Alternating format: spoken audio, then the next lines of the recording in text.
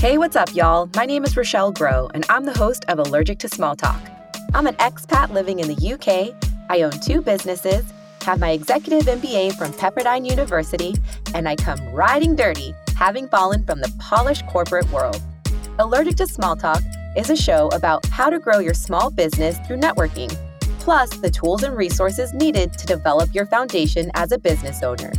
If you're allergic to small talk, get ready for big conversations that are delivered to you in bite-sized chunks that you can implement right away to transform the way you view, operate, and grow your business.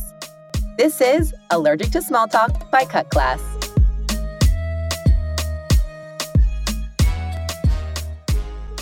Are there tasks or projects that you do repeatedly in your business? You know, it's those tasks that you have to do every single week or every single month in order to move your business forward. I know that I can get super frazzled when I don't have a step-by-step guide for all the things that need to be done in my business. And this really all comes down to workflow. And a workflow is so great for things that you do repeatedly in your business. Hey there, welcome back to Allergic to Small Talk. You can catch me here every week teaching you the latest tips and tricks to help you run your small business.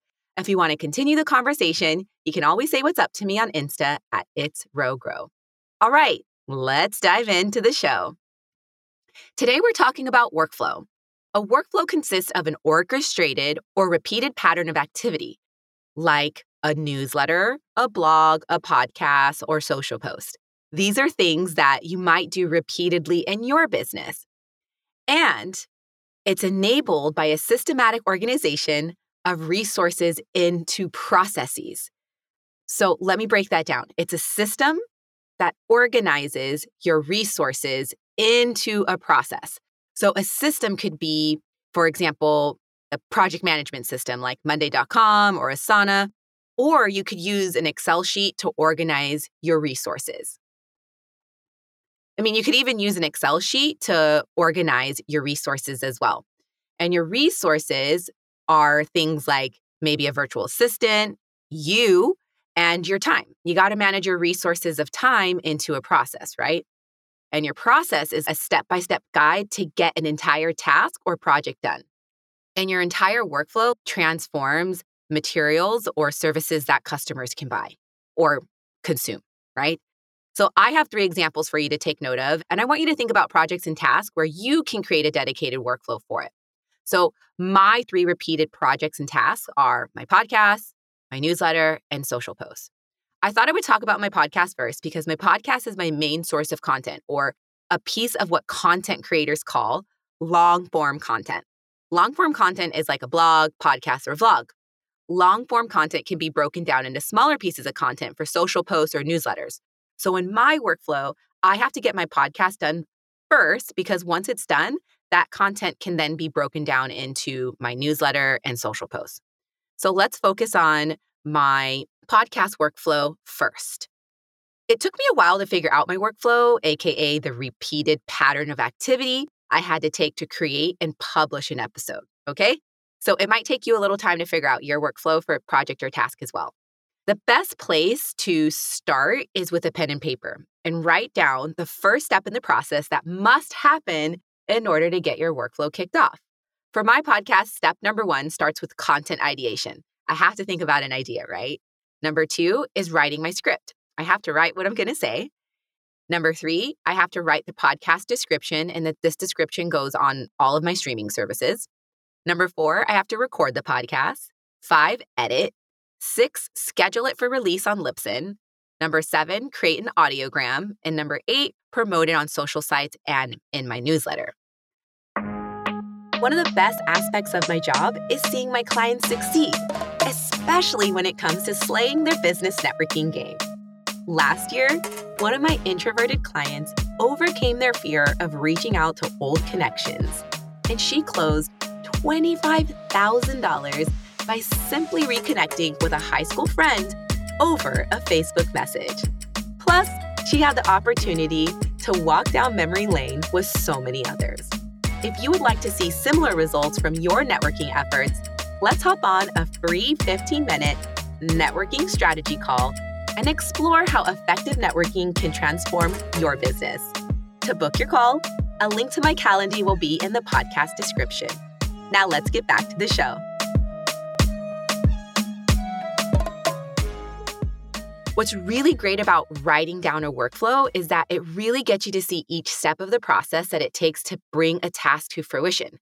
And then you can attribute time to each area of your workflow to see how long it actually takes to get that shit done. And what's really great about a workflow is you can focus on one area of the workflow at a time. So for example, number 4 in my podcast workflow is recording, right? I have to record my podcast. I choose to actually focus on that particular part of the workflow for one entire day out of the month so that I can just bash out all of my content in one go versus like trying to record it several days out of the week and of the month, and it just gets kind of crazy. So when you have a workflow, there's so many advantages in terms of time and visibility with your entire workflow to bring a project to fruition. Next is my newsletter. Once my podcast is done, I can create my newsletter. The first step in the workflow for my newsletter is write the body of my newsletter. Number 2, insert GIFs or images or videos to support the content in my newsletter. Number 3, write the subject line. I like writing this towards the end because I sometimes will get like ideas as I'm writing my newsletter for the subject line. Number 4 is write the pretext. I like to write this at the end too for the same reason I just mentioned. And number 5, upload it to my ESP, which is my email service provider, something like MailChimp or ActiveCampaign. I choose to use Kajabi's built-in email service provider. Number 6, send a test email. And number 7, schedule it for release. So that's my workflow for my newsletter. Let's talk about my workflow for my social posts. There's 4 steps here. 1, I have to create the content in batches, starting with the content itself. I could pull this content from my podcast script or snippets from my newsletter. Number 2, find hashtags. Number 3, once the content is created, I can begin designing. And number 4, once the designs are done, I can schedule both the content and the design for release on all my social sites. There are 4 steps in that workflow, but despite this being the shortest workflow, it takes up a lot of time. Once you create a workflow, you need a system to keep it all together. I use Monday.com, but you can use Asana, Trello, Notion, or even an Excel or Google Sheet. Having a system allows you to support your workflow with a structure. And what's super cool about having a structure in place for your workflow is you can visually see where each project or task is in the workflow. And one of my favorite things about having a workflow be visual is you can see areas of your workflow that you can outsource, like scheduling social posts, newsletters, or scheduling your podcast for release. These are super simple things that someone can swoop off your plate and save you time so you could do other things in your business. All right, y'all. That's all I have for you today, and I sincerely hope you enjoyed this episode on how to nail down your workflow and which systems to use to support your workflow. I look forward to seeing you next week. See ya! Thank you so much for tuning into this episode. Allergic to Small Talk is a production of Cut Class, a place where you can access me, Rochelle Groh, and Leslie Levito. We teach the world how to start and grow businesses without a formal classroom. Executively produced by me, Rochelle Groh, and Cut Class. Creative direction by Sho Kazanjian. Audio editor and producer Tom McGeoch. And music is by Fami Kaira. If you'd like to access more free resources, check out our sister podcast, Out to Launch, hosted by Cut Class's co-founder, Leslie Levito. She teaches people how to ditch their 9-to-5 to start their own business. See ya!